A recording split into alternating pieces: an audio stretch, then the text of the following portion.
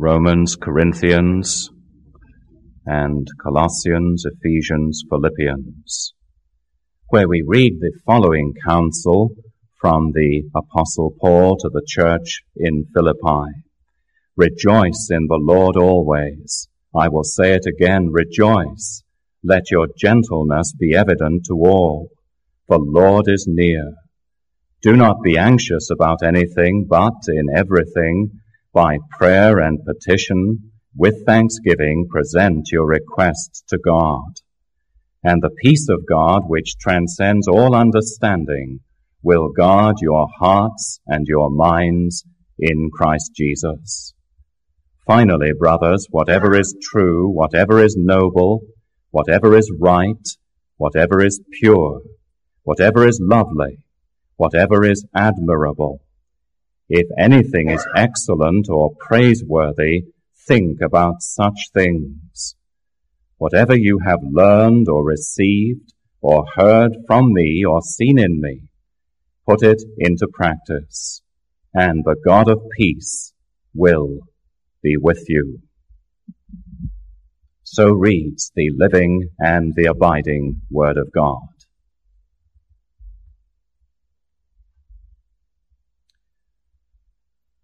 Now this evening, as we have come to a Thanksgiving occasion, I felt increasingly that the passage which we have shared and read together would be a suitable meditation for us this evening, even though it is a passage that I have preached on in the congregation at least on one occasion previously in a series of expositions through the whole of the book of Philippians. You will remember that we are living in a time today when the thought of peace and the desire for peace is on the hearts and minds of many in our nation and throughout the world. The Middle East crisis currently has focused the thoughts of even unbelieving men upon the fragility of peace in the world today, peace between one nation and another. And it seems that almost every day that we live, we read of conflicts and war and dispeace in one quarter of the world or another. And one of the amazing things I think about modern society is just this, that in spite of our great technology that has landed men on the moon, that has enabled us to explore the furthest reaches of outer space, it would seem, in spite of all man's great accomplishments upon the earth and in the world of our own day, in this scientific and technological age in which we live, man still cannot live in peace with his fellow man, and man still, above all else, has not found the way to find peace with God. Now, you will have noticed in the reading that I shared with you from the 4th chapter of Philippians tonight that peace is one of the great ingredients of this passage. If you look at verse 7, the promise of the apostle to those Philippian Christians of many centuries ago was that the peace of God, which surpasses all human understanding, would garrison their hearts and their minds in Christ Jesus. And at the very end of the passage we read in verse 9, you notice again that he refers to the same great subject, and the God of peace, he says, will be with you.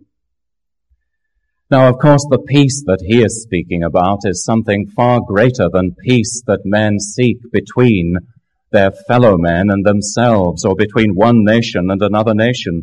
It is the peace that God provides from himself to those who are reconciled and made one with him. And it is interesting, but in both of these references you will notice that there is a condition. In verse 7, the apostle does not simply say the peace of God will garrison your hearts and minds, but he says, and the peace of God will do so. And again in verse 9, it is not that he says the God of peace will be with you, but he says, and the God of peace will be with you. And sandwiched between these two statements are the conditions in which the people of God may know a peace that the world in all its wisdom, can never know. There are indeed 4 conditions, and this evening I want to remind you of those 4 conditions. Conditions that lead to that state of heart with the Christian where he may be in a continual disposition of thanksgiving to God and of living with a peace that surpasses all human understanding, living the Christian life with glory at its heart. Now surely this evening you desire to live a life like that in the troubled world in which we're living at the moment, in all the stresses within our families and our own personal lives.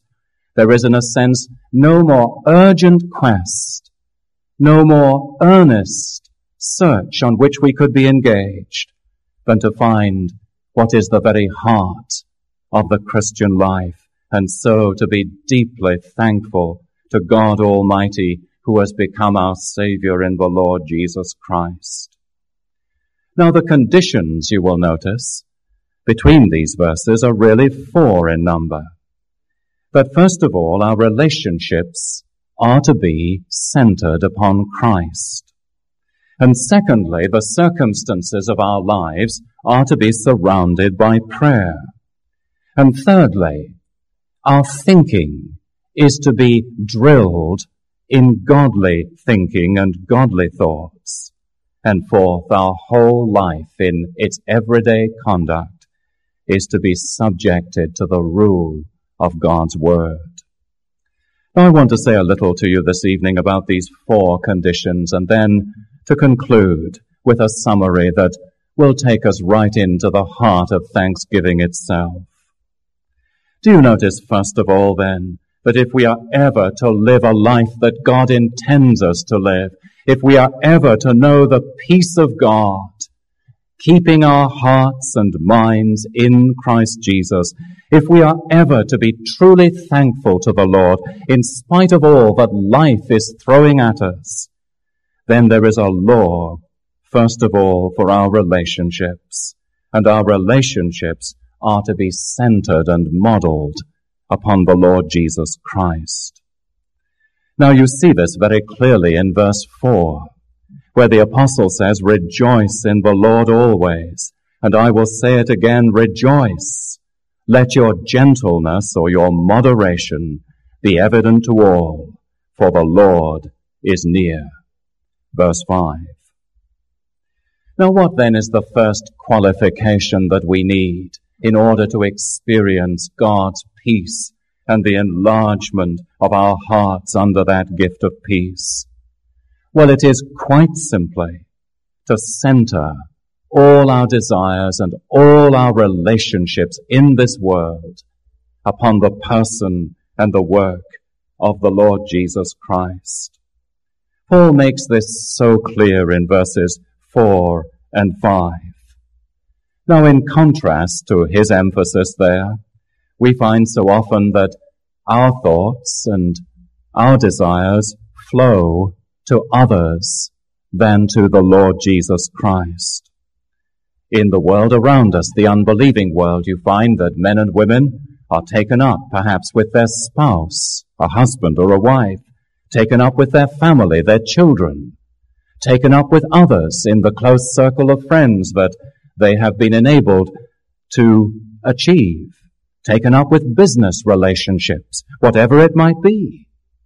And you find that in contrast to what should be at the center of the Christian life, at the heart of Christian living, there is something else upon which men focus their attention. And what Paul is telling the Christian is something very vital for his spiritual health and well-being. We are so to value the Lord Jesus Christ, so to long for his approval upon all that we do, that nothing else will be allowed to compete with our relationship to him. Now, this is an incredible thought when you study it down. Rejoice in the Lord, he says, and again I will say it. Rejoice in him. You see, when you consider that it was the Apostle Paul that said such counsel, it is amazing in itself This man who was being imprisoned for the gospel, this man who had suffered so much for the Lord Jesus, and even at this moment of writing, he was imprisoned in Rome and under house arrest, under the Roman Caesar Nero. This man who had lost his liberty, whom it might appear was about to lose his life, he is the one who counsels others to rejoice in the Lord always. And as you look at the amazing example of the apostle, and as you see instances of it, even all through this letter to the Philippians, you come to one conclusion, that for the apostle Paul, what buoyed up his spirit, what kept him faithful to the Lord, what sustained him amid myriad trials and tribulations, was the very counsel that he gave to others. Here was a man supremely who had been enabled by God's Spirit to rejoice in the Lord Jesus always. And in the midst of whatever came to him and whatever life threw at him in the providence of God, he was able to rejoice more and more in the knowledge that Christ was his living Lord and Savior. Now, when we take this and when we apply it to ourselves, we might be tempted to say this is a very hard saying indeed. How can I rejoice in Christ always, when it seems as though the hand of men is against us and I'm being persecuted for my faith? When even at the family and domestic level, the plans that I've carefully made are suddenly thrust aside? When disease and death visit our homes and our threshold, and we find a deep wasting sorrow settling into our hearts and upon our spirits, how can we be expected to rejoice at times like these? But beloved, I urge you this evening that the Scripture is given to us for our instruction and our employment. And whenever there is a command given to the Christian, there is an enablement that he may fulfill that command.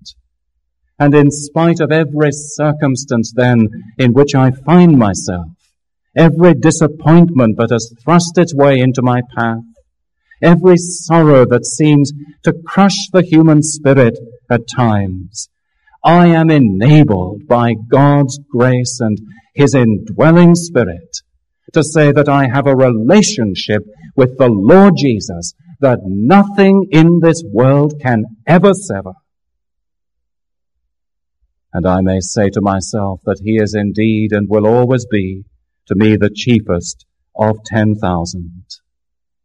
And so, as I fulfill that law for my relationships as the Apostle Paul did, I find that the secret of God's peace is dwelling with me, and my heart begins to overflow with thankfulness to him. The law for my relationships. Let me ask you, is Christ central in your life this evening? Do you know him as your Lord and Savior?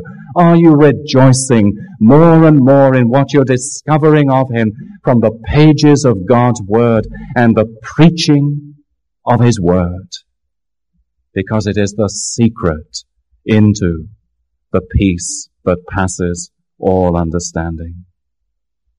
Now, do you notice with me then, secondly, that there is not only a law for our relationships, but there is a law for our circumstances, and we find this in verses 6 and 7. Do not be anxious about anything, but in everything by prayer and petition or supplication, with thanksgiving, present your requests to God, and the peace of God will garrison your hearts. And the apostle then is taking us on to a new ground of thinking, not relationships, but circumstances. Now let me say at once that in my experience as a Christian man and as a pastor, nothing is more destructive to inner peace of heart and mind than an anxiety. It is a wasting thing. It is the interest, as someone has said, that we incur on a debt we may never have to pay.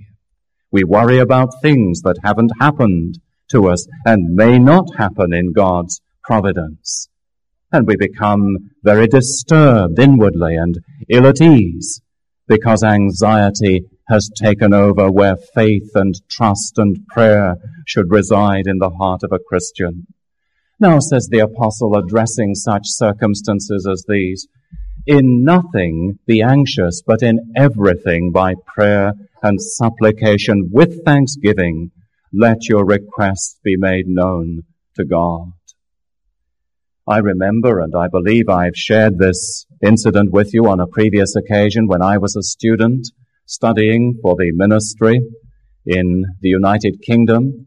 There was an aged man, a father in Christ, a great valiant for truth in the gospel in those days of the 1960s, the early 1960s, a man called E.J. Poole Connor, who came and lectured those of us who were then students upon the books of Romans and Hebrews, lectures that I still remember very vividly to this day.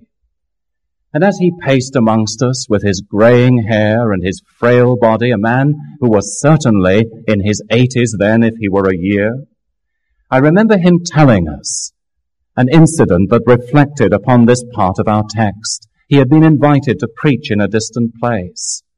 And his host that particular evening, as they ate the evening meal, was sitting against a wall in the home on which a text had been placarded.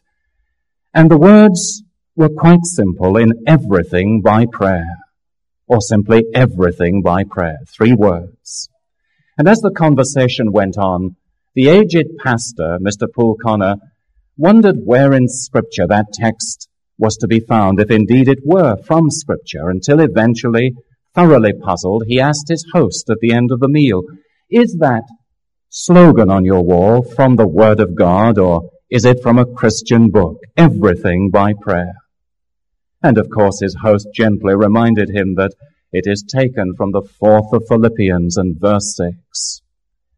And he went on to relate that to him was an abiding lesson, all those years of ministry that he was still to accomplish, for the incident had taken place many years before.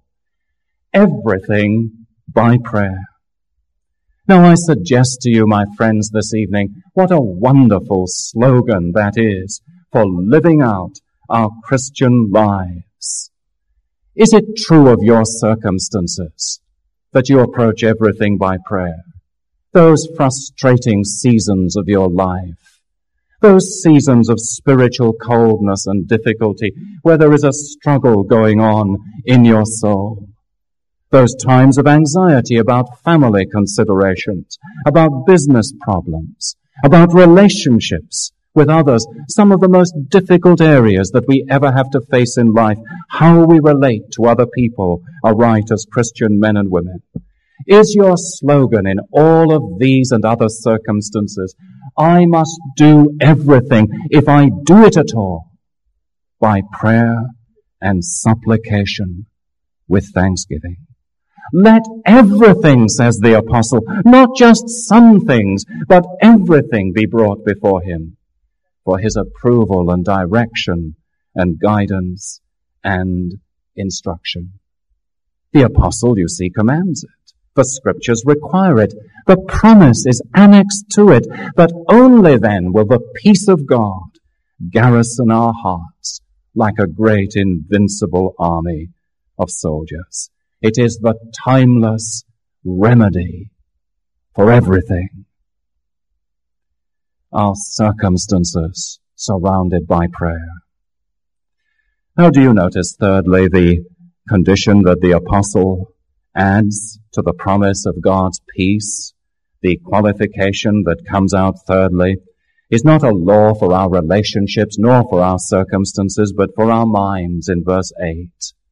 Finally, brothers, whatever is true, whatever is noble, whatever is right, whatever is pure, whatever is lovely, whatever is admirable, if anything is excellent or praiseworthy, think, he says, about these things.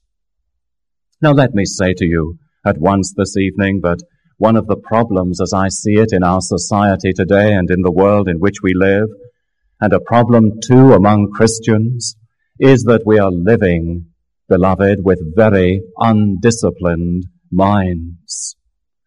We know that this is a feature of the life of those who are non-Christians and unbelievers.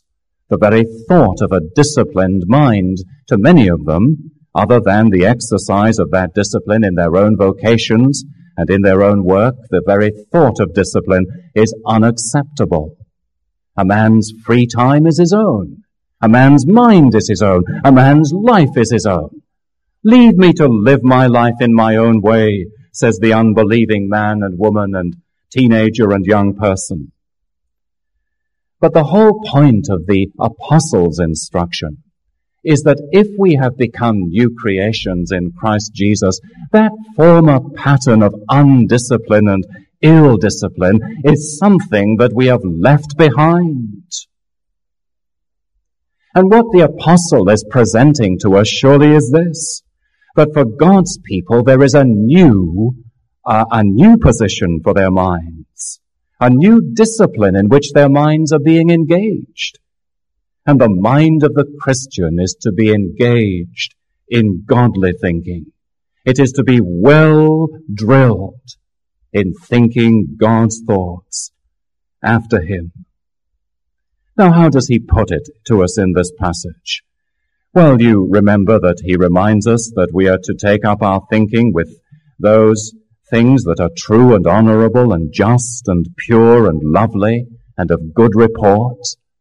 These wonderful phrases from the King James Version, slightly different in the New International Version. And what he's really saying to us is that if we are Christian men and women, our minds must always give attention to the things that God approves of, in order that we might be established and strengthened and settled in our Christian lives. The mind is the growth point of the Christian life.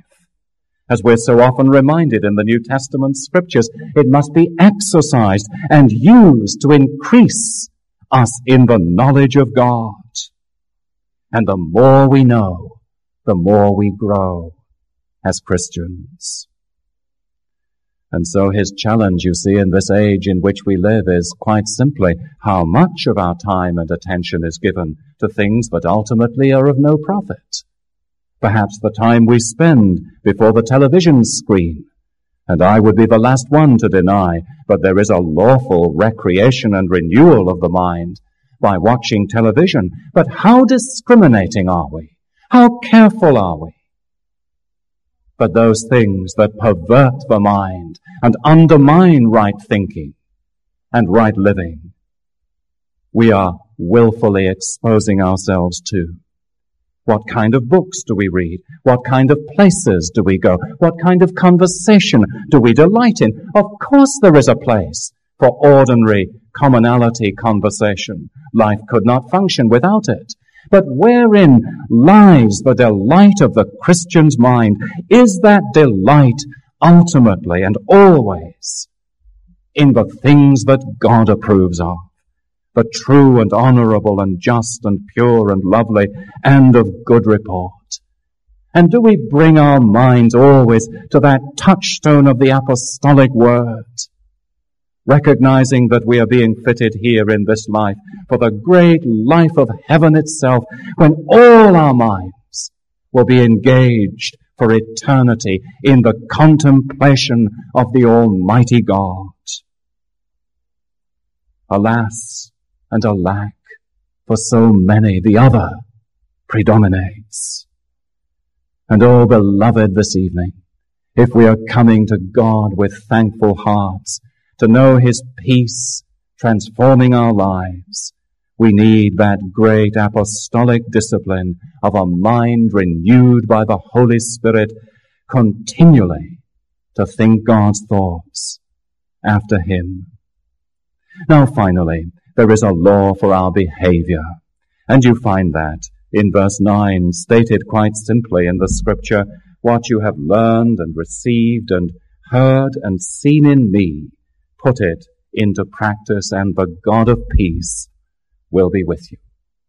If our relationships are to focus on Christ, if our circumstances are to be surrounded by prayer, if our minds are to be drilled in godly thinking, then our behavior, above all else, is also to have its rule.